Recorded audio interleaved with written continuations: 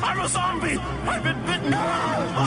You're listening to the Survival Podcast for zombie nerds everywhere. You're all going to die down here.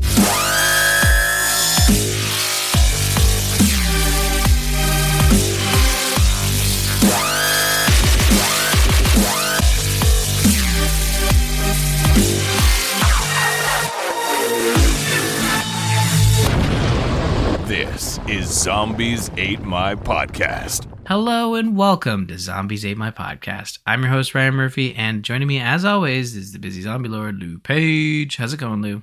We're talking about some Resident Evil, non-Resident Evil games tonight, huh?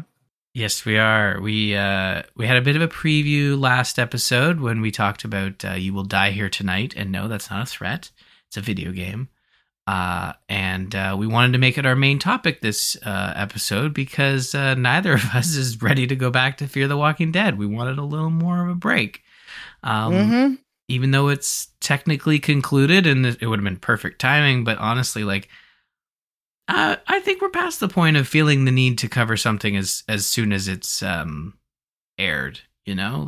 And not only that, but there's been a holiday going on here in America that Ryan's that did not have to partake in. So I really haven't had the time to sit down and finish watching Fear the Walking Dead. Yes. Happy Thanksgiving to you, Lou, and as well as our American listeners who celebrate Thanksgiving. I feel like it's kind of like, it is an American holiday, so most folks would celebrate it, right? So, in America, that is. I don't know, man. I know a lot of Canadians, so I know a lot of people that don't celebrate it. Okay. I know. I don't celebrate. I celebrated in October, Thanksgiving. So yeah, I'm glad you guys finally caught up. Now we can, as two allied countries, we can just march straight towards Christmas. Although I know that's already started. I think you go into a store and essentially the Halloween aisle, its days are numbered by the time October 15th hits and Christmas just starts to creep in. The aisle next to it is Christmas. And then as soon as Halloween ends, Christmas suddenly becomes two aisles and more so and more so. That's okay. Your Thanksgiving is in October. Ours is in November. And I'll tell you right now, my kid, we were sitting there having Thanksgiving dinner, and her exact words when Thanksgiving was over, she got up and she said, "Mommy, Daddy, so Christmas is tomorrow, right?" Well, I mean, some folks go out and buy a bunch of stuff, and Black Friday is certainly. And we said, "No, honey, Christmas is the end of December." And she's like, "But it's next, right?" I said, "Yeah, it's the next holiday." And she goes, "That's all I need to know. I love Christmas." Yeah, who doesn't love Christmas? I mean, oh no, we were not. We were not going to. She was not going to bed tonight until she put up a Christmas tree. So I had to dig out the Christmas tree tonight so we could put up the Christmas tree. Nice. Oh, that's cute. Well, that's really good. I'm glad you guys had a great time and you're ready for Christmas and you're all set. So that I know personally, the tree is not the only thing that needs to get done when it comes to Christmas. So there's still lots to do, I'm sure, but we've got a few weeks. We're still in November. I know someone who's listening to this and be like, "Why are you talking about Christmas? We just finished Thanksgiving." That's okay. But speaking of December, I wanted to talk about Extra Life, which we usually focus on during the fall and winter months. Donations are open until December 31st, and if you want ZAMP to cover your favorite zombie film, you can donate $50 and suggest that film to us to check out and discuss. Go to bit.ly/extraliferyan, donate there, let me know your zombie film of choice, and we will cover it on the show. And Lou, why don't you give folks at home an idea if you got a new zombie film that we should check out? I don't have a new one, but I have one that I could bring up for a list. Anybody that wants to donate and wants us to watch more than one zombie movie, there is the David Cronenberg 1970, I think it's a 78 or 77 classic, Rabid, which was remade recently in the last 10 years again. And it's the same movie kind of, but with a more modern take. and they've done two versions of Rabid now. There's the original Cronenberg, and then there's the new one. And if someone really wanted to make us watch it, we could watch both of them. I've seen the original. I've never seen the remake. So, I've never heard about this. So it's a young woman develops a taste for human blood after experimental plastic surgery. Interesting. Oh wow, this is 70s. Oh yeah, that is 77. This is one of Cronenberg's first films. And then the remake was I'm trying to find the year for it. IMDb is so tough these days. Like, just tell me the year you released it. Oh, 2019. Oh wow, that's recent. Yeah, who's the main lady? I knew it was. I thought it was in the last 5 or 6 years, but I couldn't remember. Yeah, it's not. The sequel is not, the remake is not David Cronenberg. No, it's based on his original though. Yeah, interesting. Okay, well, you know what? That's a good suggestion. And honestly, like, the original remake would be an interesting. I would even almost consider full disclosure, we haven't had a ZAMP donation yet this year. I will say this: the first person, if someone wants to donate and wants us to cover both Rabid films, we could do like a dual episode. We could watch both films, and then that might be fun.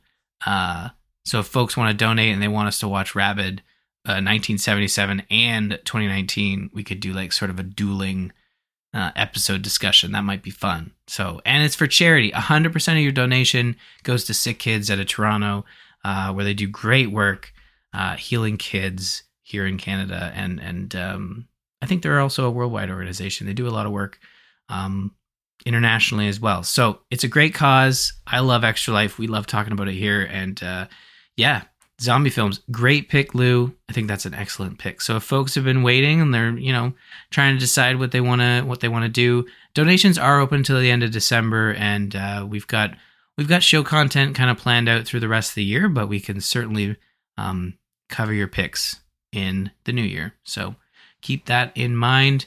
Now, let's head into the news. The virus has completely devastated over 150 of the world's major regions and is spreading rapidly.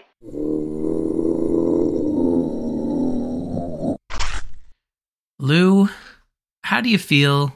I mean, I'm going to be honest, this is going to be a very The Last of Us themed news section, but how do you feel about how do you feel about The Last of Us Season 2 casting Abby? You've not played The Last of Us Part 2. Obviously, Abby's a big part of that game. I have not, but I am familiar with the character and the role. And this casting made me go, nope, I'm good. I'm happy with this. Go ahead. Please go. The actress that they want to cast is a regular on Justified, and I love that show. So anybody that's tied to that show can do no wrong in my book.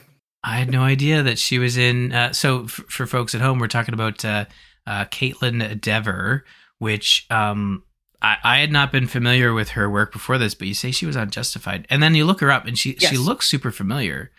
Oh yeah, she's been in a bunch of stuff. Again, the thing I know her most from is Justified. Okay, yeah. In the second season, there's a major plot point about a girl who's being adopted, sort of been semi-adopted by a family because her father was murdered by the mother of the family that adopted her biological father, and they're just kind of taking her under the wing, and she doesn't know they killed her father, and then she kind of becomes a regular reoccurring, like every season from there on, she makes like 2 or 3 appearances as the same character. Yeah. I mean, it looks like she's going to have to bulk up, which is totally possible. Like, I think she can do it. I think she would play really well in the role. I haven't seen the film, but I've seen the trailers, and I probably won't watch it because it would terrify me. But she's in this new alien. I don't want to say alien abduction because it doesn't really feel like abduction, but alien invasion of the home. It's called No One Will Save You. The trailer looks absolutely terrible. I can't watch the film. It would give me nightmares. But it looks terrifying. This movie, and she looks like she would be fantastic, or she is fantastic in it. So her as Abby, opposite I forget the lady's name who plays Ellie, but honestly, I can already see it. Yeah, they're both very similar actresses in appearance. When they first cast Ellie, I thought it was this actress at first. Oh, okay. And then I had to go in and go, oh no, it's the other one. It's the one from Game of Thrones. Yeah, okay. Yeah. Yeah. And, we obviously will be getting, this has not been confirmed even as of this recording, this news kind of came out earlier this month. But, now with the actor strike over, we're starting to see more casting news, not casting news, but casting rumors that is going to lead to casting news. But it's funny, this is not related to zombies, but it's related to The Last of Us. Pedro Pascal supposedly offered the role of Mr. Fantastic for the Fantastic Four. And Lou, immediately when I saw that, I thought of you, because I remember when they cast him as Joel, you had a very specific reaction of like, man, he's doing everything. He's getting all, and I immediately thought of you when I saw that news. When I saw that news myself, my first thought was, of course they cast Pedro because he needs to be in everything.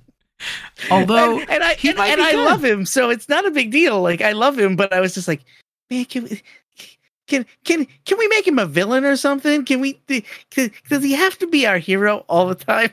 Well, he was a villain in that Wonder Woman movie that was absolutely terrible, but he was the best part of it. Yes, he was. Yes, he was. I also really like Pedro Pascal, and I don't have like a strong affinity to the Fantastic Four because honestly, for Marvel, it's really video games, select video games, and movies. So the Fantastic Four movies haven't really, lit the world on fire.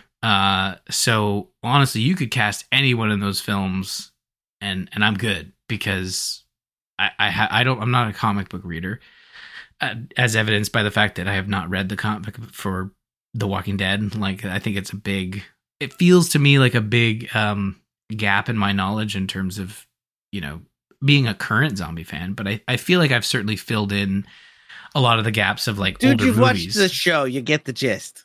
Yeah, exactly. The show, I think, is a good remix of the comic in terms of how they've approached certain things, and I think to bring it back to The Last of Us, like I also think the show is a really good remix of the video game and gives them an opportunity to be like, okay, 10 years later, we've learned a lot. How can we tell this story better? And I think they've really done that with the HBO series.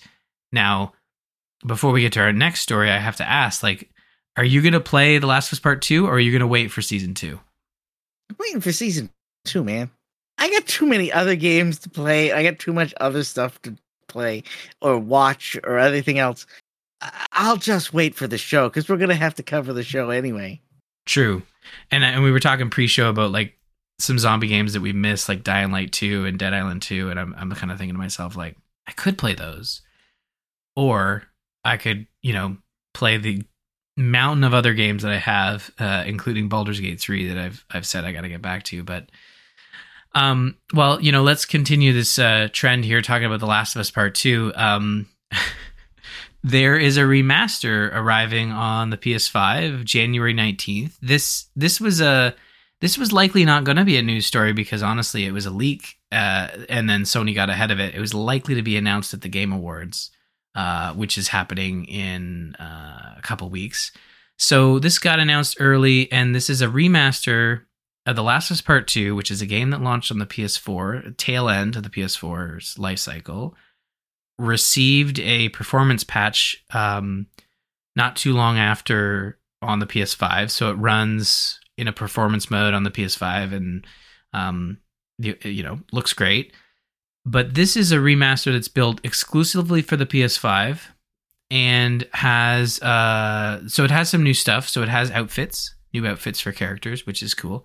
It has developer commentary in 3 cut levels, which to me, if you're a fan of video games and are interested in video game development, I really dig like that insight for developer commentary.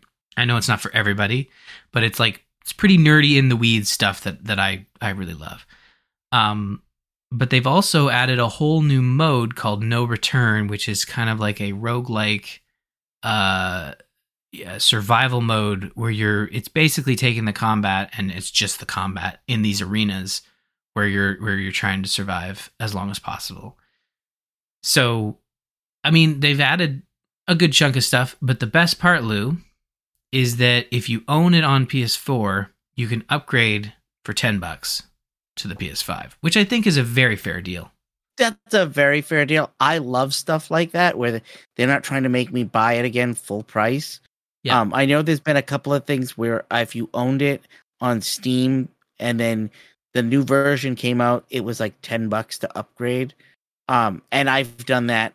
I believe that's what they did with Skyrim when that Ultimate Edition or that the remastered edition came out. I think it was like $10, and I think I spent the $10 just because I was like, I may never play it again, but $10 to get the newer version, I'll take that. Yeah, yeah, and I know. Look, if this was a Nintendo game, you'd be spending the $80, and Nintendo would be like, "What do you mean upgrade costs? Give us our $80." Yeah, no. So this is very fair. I know a lot of folks will joke like, "Oh man, how many?" So I think the running number is there are now 5 The Last of Us games, but there are really only 2. So there's that many remakes and re-releases And remasters. Yeah, and if you include the PC port of the Part 1 remake and the HBO series, there's now It's like 7. Yeah. I mean, you know, this franchise is a cash cow for Sony and Naughty Dog. There will be a Part 3. Like they keep talking about it as if, you know, oh, we have the right story. We'll wait and see. But like honestly, like this is their trend. Already do. Yeah, you know they've got it. Like there's a Part 3. It has not been announced, but I imagine there'll be a Part 3. They've talked about the multiplayer game, although I've heard that there's been news stories that's gone. Some rocky patches and has kind of been like put on ice. Naughty Dog what was it? Naughty Dog did layoffs, didn't they? And the team that got laid off was the people working on the multiplayer game. Yeah, there was some stories of like contract workers being let go and basically stemmed from the fact that the game was being put on ice, so they didn't need the contract workers anymore, so they let them go. I think that if you look at what Naughty Dog is doing, they're a 2-team development studio. They have not released anything. You know, they had Uncharted 4, and while Uncharted 4 was being worked on, Last of Us Part 2 is being worked on. So like they're due up for something very soon. I don't think it's going to be Part 3. I think it's going to be something else. But Part 3 is likely to happen sooner rather than later, because again, like it's just it makes bank, and honestly, they need a third story so they can keep that HBO series going, even though Part 2 is likely to be split in 2 seasons. So they've got, you know, some track to lay. My guess is that HBO is going to be like, no. How much do you need to get another game going so that we can make another season? Yeah. Yeah. So if you look at the timelines for, you know, season 2 and 3, like between season 1 and 2, you're looking at probably like a 3-year gap between the two. And you do have to take into effect there was strikes there that kind of delayed things. But, you know, if you have season 2 out in 2025 and then season 3 out in like 2027, maybe 2028, you could get a Part 3 out by then in 4 years. I feel like that's probably their goal to kind of like, yeah. You know, and I imagine this remaster might have been, well, no, I don't think the show was ever going to premiere in 2024, because you'll remember it was just earlier this year. I mean, I know it's been a long year, but The Last of Us season 1 was January, I think, of this year. So yeah, it was like January or February when we talked about it. Yeah. Well, I really dig the upgrade cost. I think that's a really fair way to go about it, because there's obviously some development work that went into this, and it doesn't remove your ability to play the PS4 version on your PS5 with the performance patch. So like if you really don't want to upgrade, you just want to stick with your PS4 game, you can do that. You could also go out and find the PS4 version at like a very inexpensive cost and then upgrade from that, as opposed to spending the $80. So like they're not punishing you. I would suspect you're going to likely not see The Last of Us Part 2 PS4 game on sale on the PSN store, but I imagine if you go to Walmart or Best Buy, you're going to find it at a decent price this holiday season. So if you're interested in the remaster, that's probably the best way to go about it.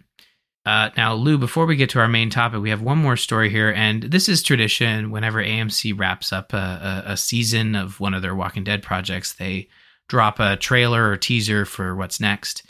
And we now have the premiere date with an additional, they call it a teaser trailer, but it really is just a marketing interview, talking heads thing. But yeah, The Walking Dead, The Ones Who Live, will premiere on February 25th. And we knew it was February 2024, but they've now given us an exact date. So the 25th of February, we will be able to catch up with Rick and Michonne. How do you feel about returning to those characters? I'm excited about returning to those characters, but the only thing I can say to AMC is, F you, give me some show. Yeah, like, give us a real trailer. Yeah, give us a real trailer. Like, every time they show this, they give you, like, maybe 20 seconds of 10 seconds of, like, something, and you go, oh, that why bother? Like, yeah. I don't care. Yeah. Give me a 2-minute trailer with some plot, and we'll call it good. Yeah. Like, so far the plot is like Rick is trapped with the CRM and trying to escape. Michonne is trying to find Rick, but like that's it. Like there's no meat and potatoes to it, right? Like it's still just the premise, and like yes, we get the premise. We're excited about the premise, and I look, I'm not going to say I'm worried, but I am a little concerned that they're not giving us something, and it could be, I don't think it's because it's bad. It might be because AMC is like, no, we want to hold the story for the show. We don't want to give anything away. And I respect that too, you know, because AMC likes to show off a lot of plot in their trailers, like almost too much plot. So maybe this is the right approach, but calling this a trailer is, yeah, there's like 15 seconds of new footage in between. Look, and I get, you know, Andrew Lincoln and you know, Denai are very excited about being back. And I love that. I feel the energy. But yeah, I don't know. I'm sure we'll get a trailer in the new year, like a proper trailer. Like come January, I think we'll be talking about it for sure. So anyways, look forward to that. February 25th, 2024. And now that we're done with the news, let's move into our main topic.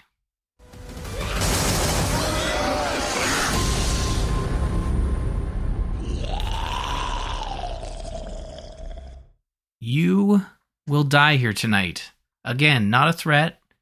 It's a video game. It's a video game that we played, and we're going to talk about as our main topic here. Explore in top-down retro aesthetics and face the horrors of Breckenridge Hall in pulse-pounding first-person combat. Scavenge for supplies, solve puzzles, and upgrade your gear. Do whatever it takes to survive. But remember, you will die here tonight. Again, not a threat. Also not really a threat in the video game. It's kind of like, it's part of the mechanics to say like, you will die here tonight, as if like, no, you're good. You're going to die in this video game, and it serves a greater purpose. It moves the story forward, basically. Yeah. And I remember that was the first thing you told me. It's like, dude, this is kind of like a roguelike, you know? Mm-hmm. I'm like, really? And then I started to play it. I'm like, holy shit, it is. But it's like a narrative roguelike. It's like Resident Evil, the roguelike. Mm-hmm. Yeah. It is a very unique game. I can't say I've played anything else like it. Yeah.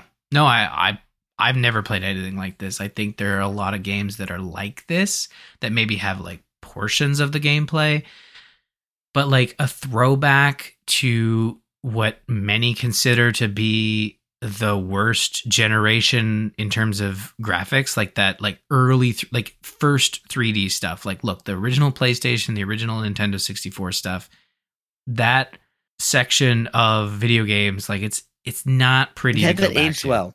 Yeah, it's not aged well, but like they've done that like retro look here, where I think that they've been able to make it look like it aged well. Like honestly, they've been able to take that look and feel and run with it in a way that makes you think like, oh yeah, this is what those games look like. But like, if you go and look at the original Resident Evil, it's not at all what it looks like. the top-down portions feel like a really good, really well-made, pixelated graphic, Sure. RPG-ish kind of Yeah. look. Yeah. Like it feels like PlayStation era high-end pixelated graphics. And then the combat feels like PlayStation 1 leaning a little closer to PlayStation 2 style graphics. Mm-hmm. But it's not.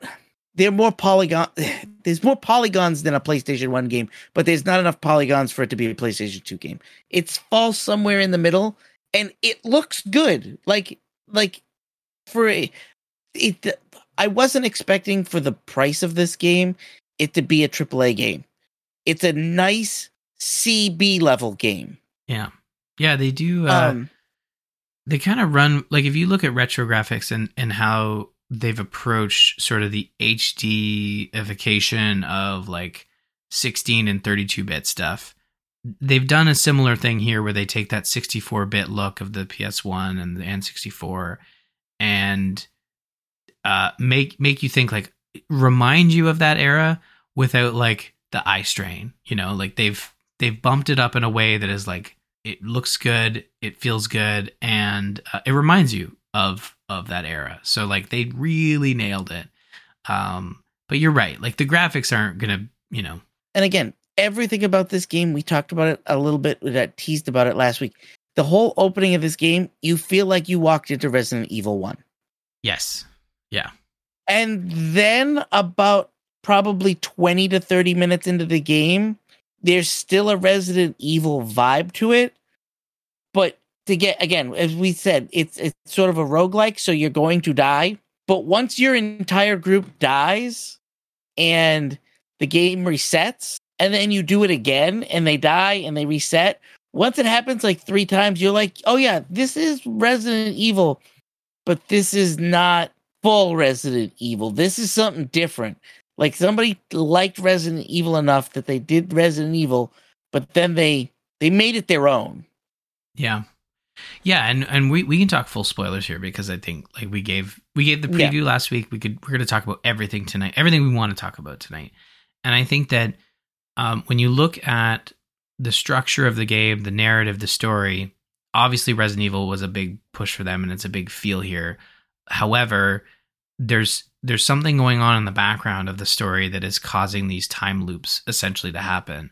And the story kind of has these layers of like, there's the Resident Evil layer, but then there's this unique layer that kind of makes it its own thing while still constantly paying homage to those original, to really the original Resident Evil game, like the Mansion Resident Evil game. Like there's the Mansion, there's, the Tyrant that even shows up. Like they have a huge nod to like the final boss at the end of this game.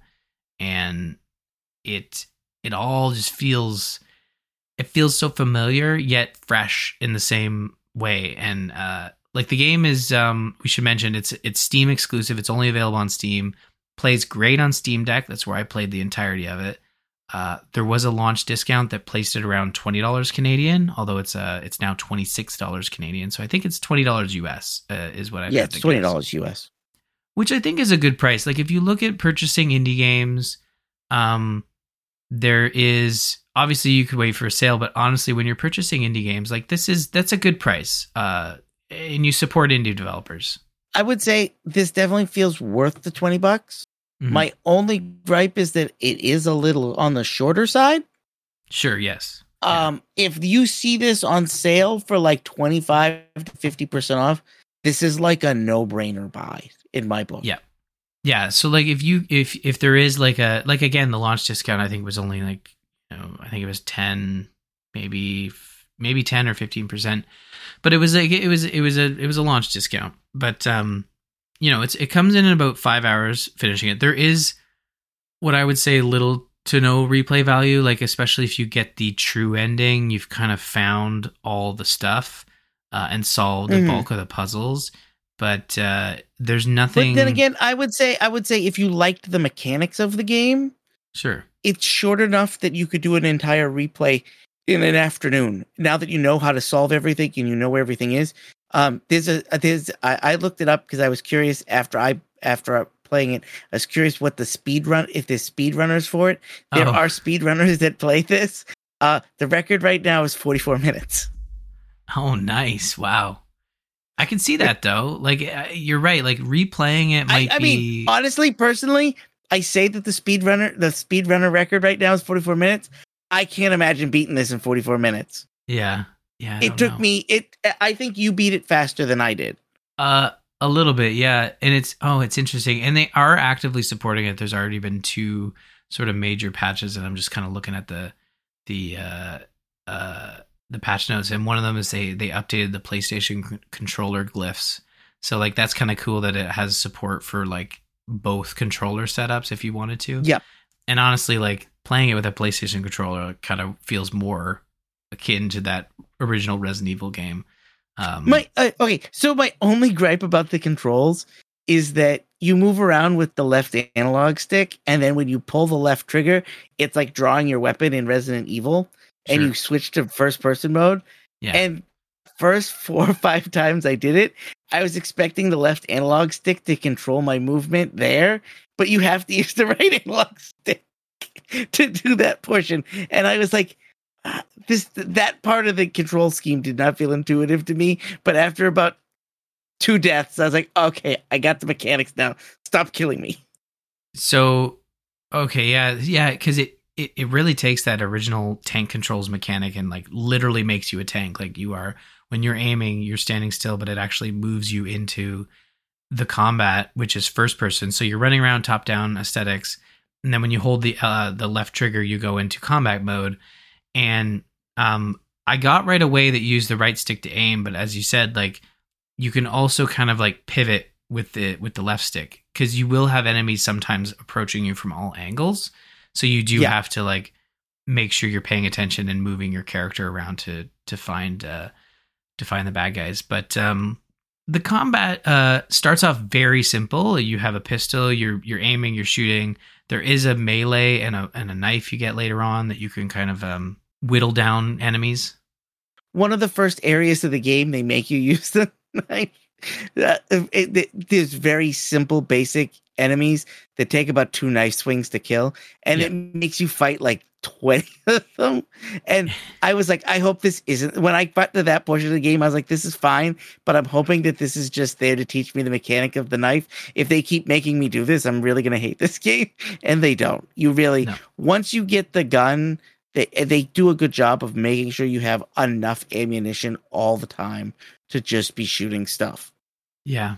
Yeah, and various weapons too. Like I think there's a submachine gun, there's a shotgun, there's a grenade launcher, there's a magnum, and you can get all of these weapons. Some of them are attached to like progression of the story. Some are optional that you can unlock through puzzles. But I found that there was enough weapons and enough ammunition, especially if you do lose all your characters, it resets the whole map. If you die and you come back as another character, like the world persists. But if you lose all your characters and you reset with these little coins you find, they're called K coins, and you can use them to basically, it's like a press start to continue mode. I never ran out of those coins. You find them pretty readily throughout the map. So I don't even know what happens if you run out and you get a true game over. I would think it would still get a true game over. Like, would it just? Like, I assume it would just let you restart it. Like, I wonder, like, would it punish you that much? It's like, hey, you lost. You have to start from the beginning. I think it makes you start from the beginning, but I think it lets you have the map. Ah, okay. It didn't happen to me, like, and I don't think it'll happen to most folks who are kind of like playing this like a proper exploration game. You're going to find enough of those coins. Some of the puzzles might kill your characters, but eventually, like, those puzzles, as long as you're not feeding the puzzle, there's one puzzle that it would kill you a lot if you didn't. I have one question for you, man. Sure, yeah. There is a puzzle with paintings. Okay, that was what I was going to say, yeah. I'm going to say, how many times did you die there?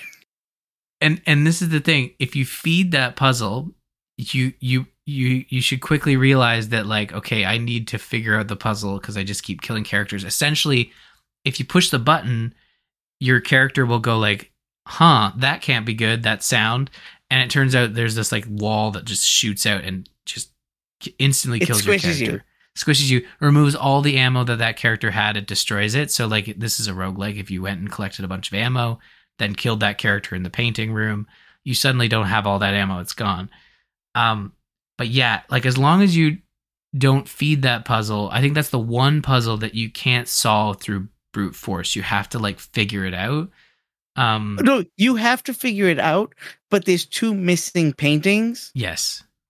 And I figured out the pattern and what I needed to do, but I didn't know which empty painting slot would be which. Oh, and that's so, right. So you have to lose a character at least once to solve it.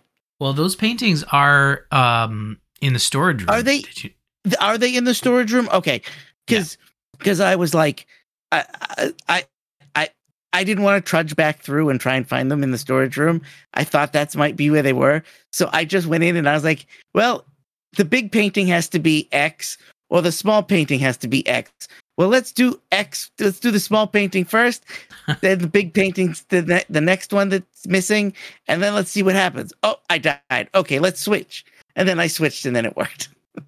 I got, and you're right. So I guess that one you can kind of brute force because in the same room they give you the pattern, but there are 2 missing pictures. So like as long as you get the pattern where the pictures are there, which is fairly simple, like it's like it's like a poem or something, and it's very like the baby, death, heart, river, that sort of thing. And then if you go up to the paintings, it gives you the description of like it's a river. So it's like very 1-to-1. It's very clear. It's not trying to trick you.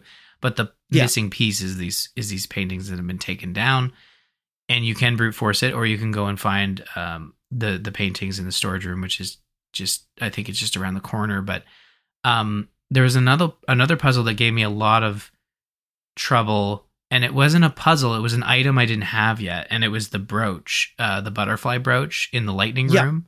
Yep. So if you take the brooch without replacing it with the wooden butterfly, you instantly die. So that's a great example of like feeding the puzzle. Like if you just go in and feed the puzzle, like trying to solve it just by, well, what if I just do it? What if I just try to take it and walk in a specific direction? It's like, no, you're going to die. And that was an instance where I had to look it up because like I couldn't find the room, but like there was this, like you want to use the map to your advantage. You start to get multiple unlockables to open doors that were previously locked. So I think later on in the game, you just eventually get a key that opens everything. So you need to pay attention to those rooms you haven't been into because every room has something in it. There's no wasted space in this game. No, there's even a room I didn't even realize I could open. When I got there, I didn't have the key, and I didn't realize that that's what the door was because there's no reason to go back to that room for anything. And then I knew I needed something, and I couldn't remember where I needed to go because I hadn't played the game in a few days. So I'm like wandering around, and I went back to that room, and I was like, "Oh, I do have the key to this door." And I opened up the door, and I went in, and the only thing that was in there was like a helium, some ammo, and one of those K coins. And I was like, "Oh, okay." Yeah, exactly. So like every room has either a collectible or a puzzle or something to unlock. Did you one of the more abstract puzzles that I think is completely optional was the Knight's Shield. Did you get the Knight's Shield? I did not. Okay, so there's a knight sort of in it's in the main lobby, but it's on the second floor, and you have to combine the billiard. So another thing the game does really well is like it notes what might even be to the player. Like that's kind of benign. Like I interacted with the pool table and it was added to my memories. So like if that happens, it's a key piece. So it was combining the billiard balls and the layout of the numbers of the billiard balls on the table.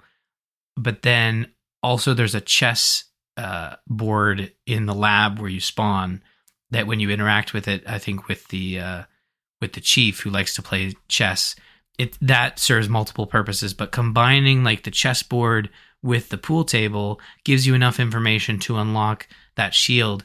And it is one of it is such a cool melee ability because like essentially you can hold up the shield and like push the zombies back.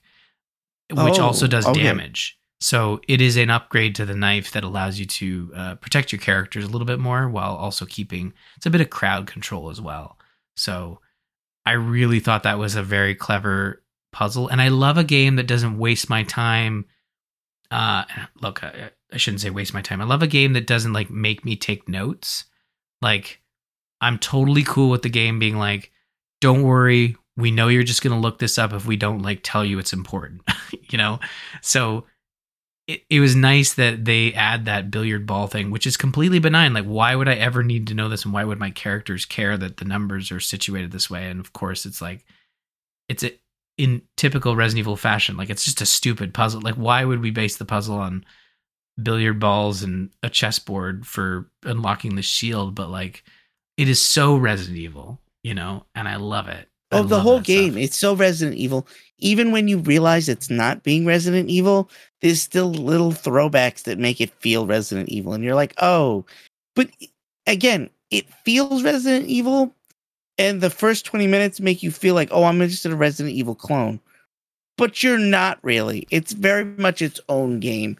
But everything in it is a nod to Resident Evil in a very loving way. It doesn't feel like a ripoff. It feels like somebody's very creative idea of a Resident Evil idea. Yeah.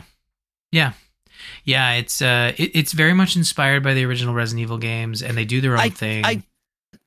Honestly, I feel like if it was longer than it is, I would have been annoyed. I feel like it is just the right length. Yeah, like, I don't know if I'd be annoyed, but I think you're right. It does not overstay its welcome. I know saying it's 5 hours makes you think like, man, that's short. But like, really, by the time you get to the final area, you and the characters are done with this shit. Like, we're not shit, but we're done with it. Like, the character specifically uses a line that is very much akin to, I'm done with this shit. But like, as a player, he's like, I feel like I've experienced everything the developers are trying to show here. So it doesn't overstay its welcome. Like, I could see like, you know, a DLC or a sequel looking at like a completely different section, but they wrap up the story in a way that is very much like, we're done with this area, you know, like, there is like the like, we can talk about this, like, you know, for the ending, they call it the secret ending, but really it's like, it's the true ending. And the game allows you to jump back into the loop if you miss some of the pieces you need. And it very much tells you like, hey, you might need, you know, the chessboard and this. If you haven't done that yet, you know, you might want to do that while you're back in the mansion. Like, the game very much telegraphs it to you. So it's not like a secret ending. It's really just, it's the ending, essentially. So how did you feel about that ending? I loved it. The ending, the true ending, what's her name? Catherine. She's sort of really the main character. Yes. Even though she's kind of like portrayed as the bad guy, like she's a secret villain. She's the Albert Wesker kind of character.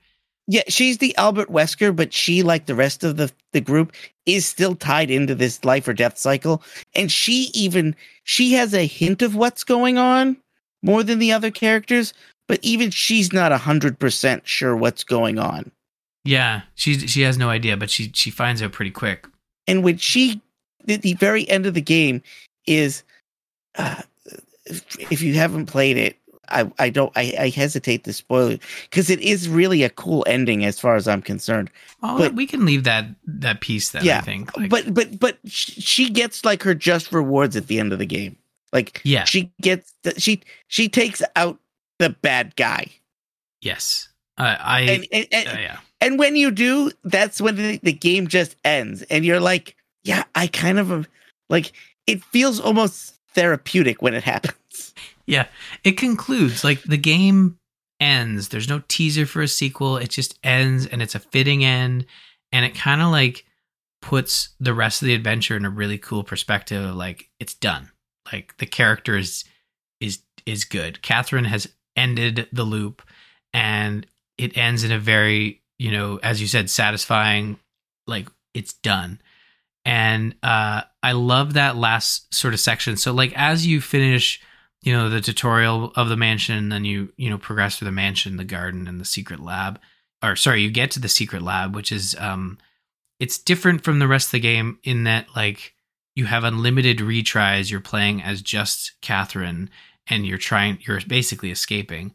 And this is after the bad ending where like the whole game is like we have to get to the helicopter and we have to leave, and it doesn't matter what character you get to that helicopter with.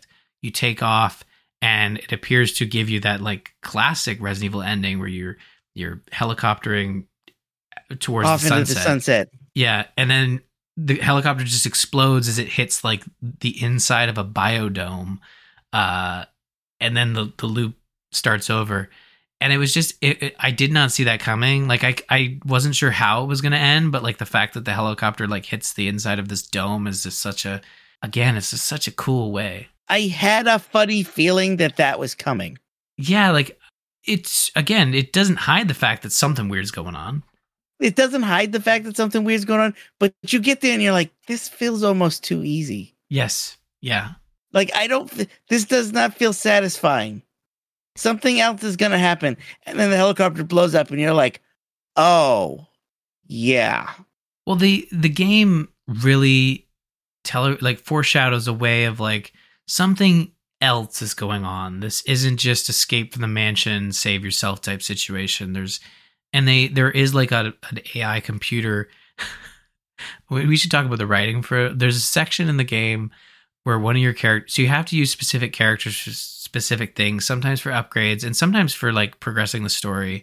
I don't remember the character's name, but he's like the IT guy. And he's like talking to the AI, like he wants to be friends with the AI, and the AI is like, I need you for a super special secret mission. And it just seemed like a really silly, I don't know what it felt like, but it just felt like this is a silly side quest or something. But it ends up being like a core portion of the game that you have to do to get the secret ending or the true ending. But I thought it was a fun, and it was like some of the best examples of like the writing and them just having fun with it. Like all the writing is just so fun. Like it's one of my gripes with things that do like this loop or like roguelike mechanic is sometimes it gets repetitive and dumb, but every time they die, the dialogue isn't different, but every time somebody dies and the loop begins again, the dialogue is really funny because they're like, I've done this before, haven't I? And you're like, yep, I have. You're about to do it again. Okay, let's go. Like there's just something really clever about the writing. And I think that's where this game shines.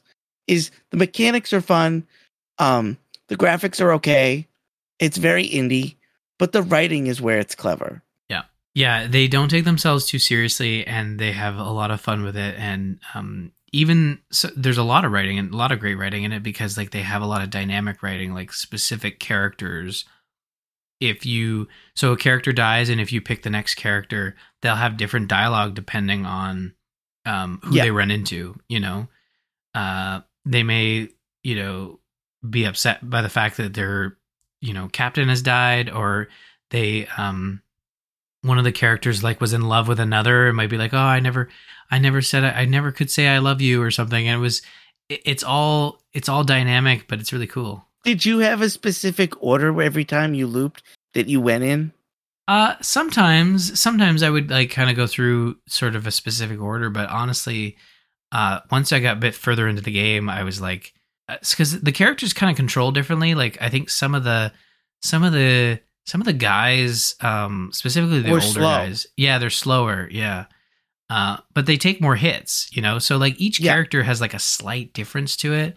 But, I honestly would kind of save those, slower guys for the end when I had taken care of a majority of the enemies. That was kind of what I would do. Is I would pick one of I usually picked the medic girl first, because she's really fast.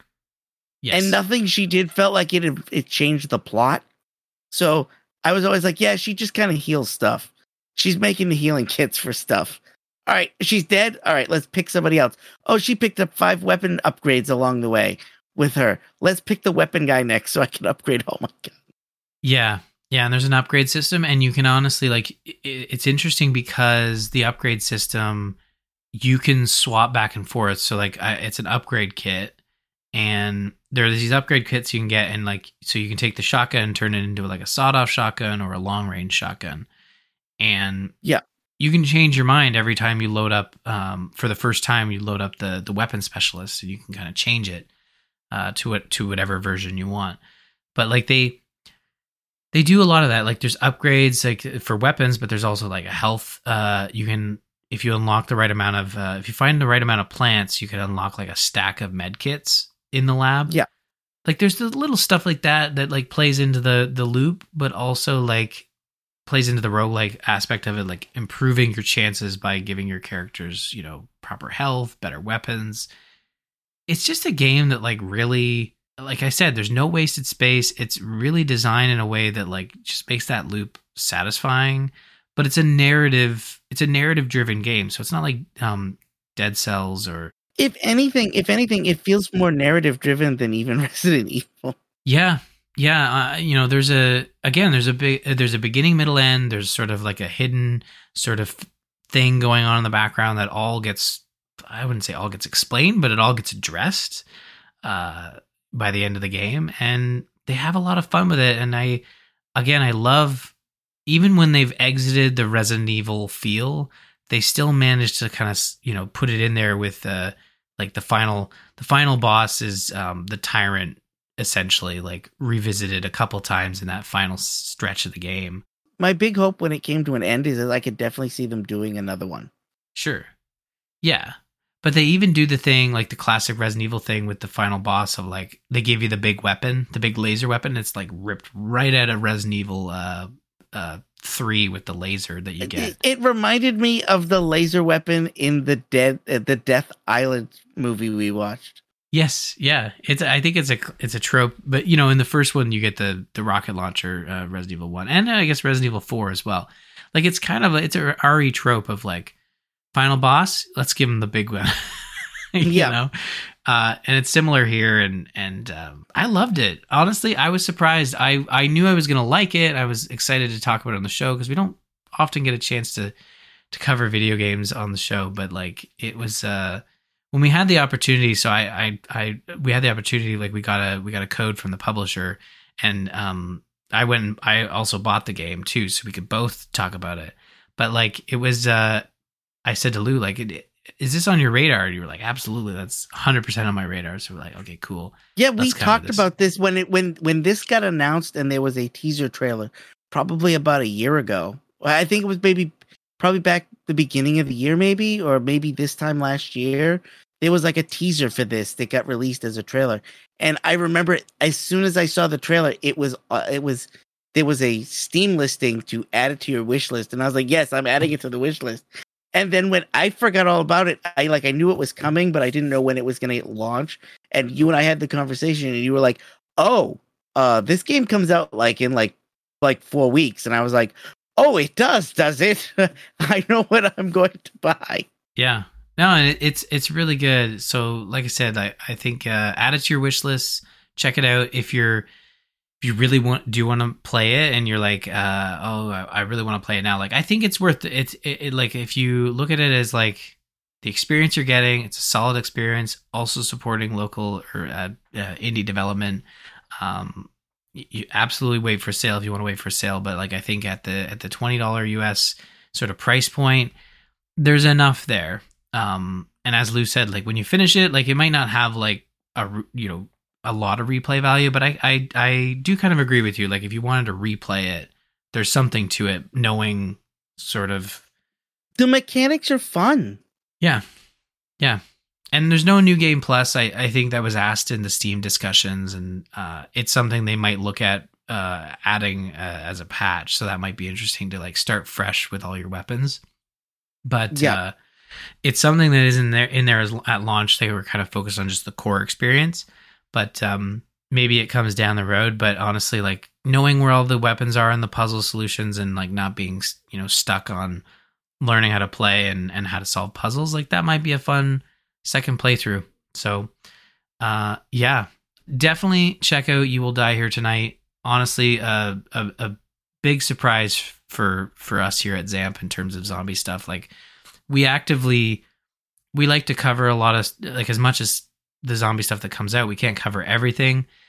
But yeah, it's a pretty good year very good year, I think, for zombie video games. Resident Evil 4 remake, Dead Island 2, I think, was received fairly well. You Will Die Here Tonight, like Separate Ways DLC for Resident Evil 4, like lots of good stuff. So it's not just The Walking Dead. Some really bad Walking Dead games came out, but yeah, in fact, one of them is being called possibly the worst game ever made. yeah, that Destiny's thing, man. I'm glad I avoided that. It's being called. I read some review and it was like, I can't believe that someone put this out. It was like the review, and I was like, oh, wow, I'm glad we dodged that bullet. Yeah, we are not. We don't cover everything for a reason. So, we try to like cover the big stuff in the news, of course. Like, so we've talked about the Destiny's thing, in the news section, but we are not playing it. You would have to send us copies to play that, and we would probably still have a rough go with it. So, yeah, it would not be pretty. But speaking of what's coming up on ZAMP, Fear the Walking Dead has aired its final episodes. We talked a bit about that earlier in the show. So before the new year, we're going to discuss how Fear concludes. So look forward to that in a couple weeks. Stay tuned. And Lou and I even threw around the idea of like doing like I know we've done the year in preview, but we might do like a ZAMP Zombie of the Year Awards or something. We haven't named it yet, but it's kind of surprising. I'm sure we did it one year. I might have to look that up. I don't think we have, man. Yeah, but I think we've always just done a year in review and a year in preview. I think we've always done that. Yeah, that makes sense. Year in review. Yeah. Okay, so we're not. I mean, it's not like we have awards to give out, but year in review. That might be the better approach. Yes, I remember. We've definitely done that. So that's December. So December's all planned out. Look forward to Fear and a year in review, and then when we're back in the new year, a year in preview, and hopefully some zombie movie discussions from Extra Life. So definitely check out the campaign bit.ly/extraliferyan if you want to donate. Jump in our Discord, bit.ly/ZAMP Discord. I want to thank our patrons at patreon.com/zombies8mypodcast. You can go to our website, visit zombies8mypodcast.com for show notes and all our previous episodes. Send us an email and we may read it on the show, info@zombies8mypodcast.com. You can follow us on Twitter. You can find me at R. Murphy, Lou at Busy Zombie Lord, and don't forget to follow the show at Zombies Podcast. Finally, a quick shout out to Joel Duggan for the podcast artwork. For more of his great stuff, go to joelduggan.com. This has been Zombies Ate My Podcast, and as always, we close out the show with some fine zombie knowledge from the busy zombie lord himself. Take it away, Lou. Remember, you will die here tonight. That's a video. It's still, not a threat. It's a video game. Yeah.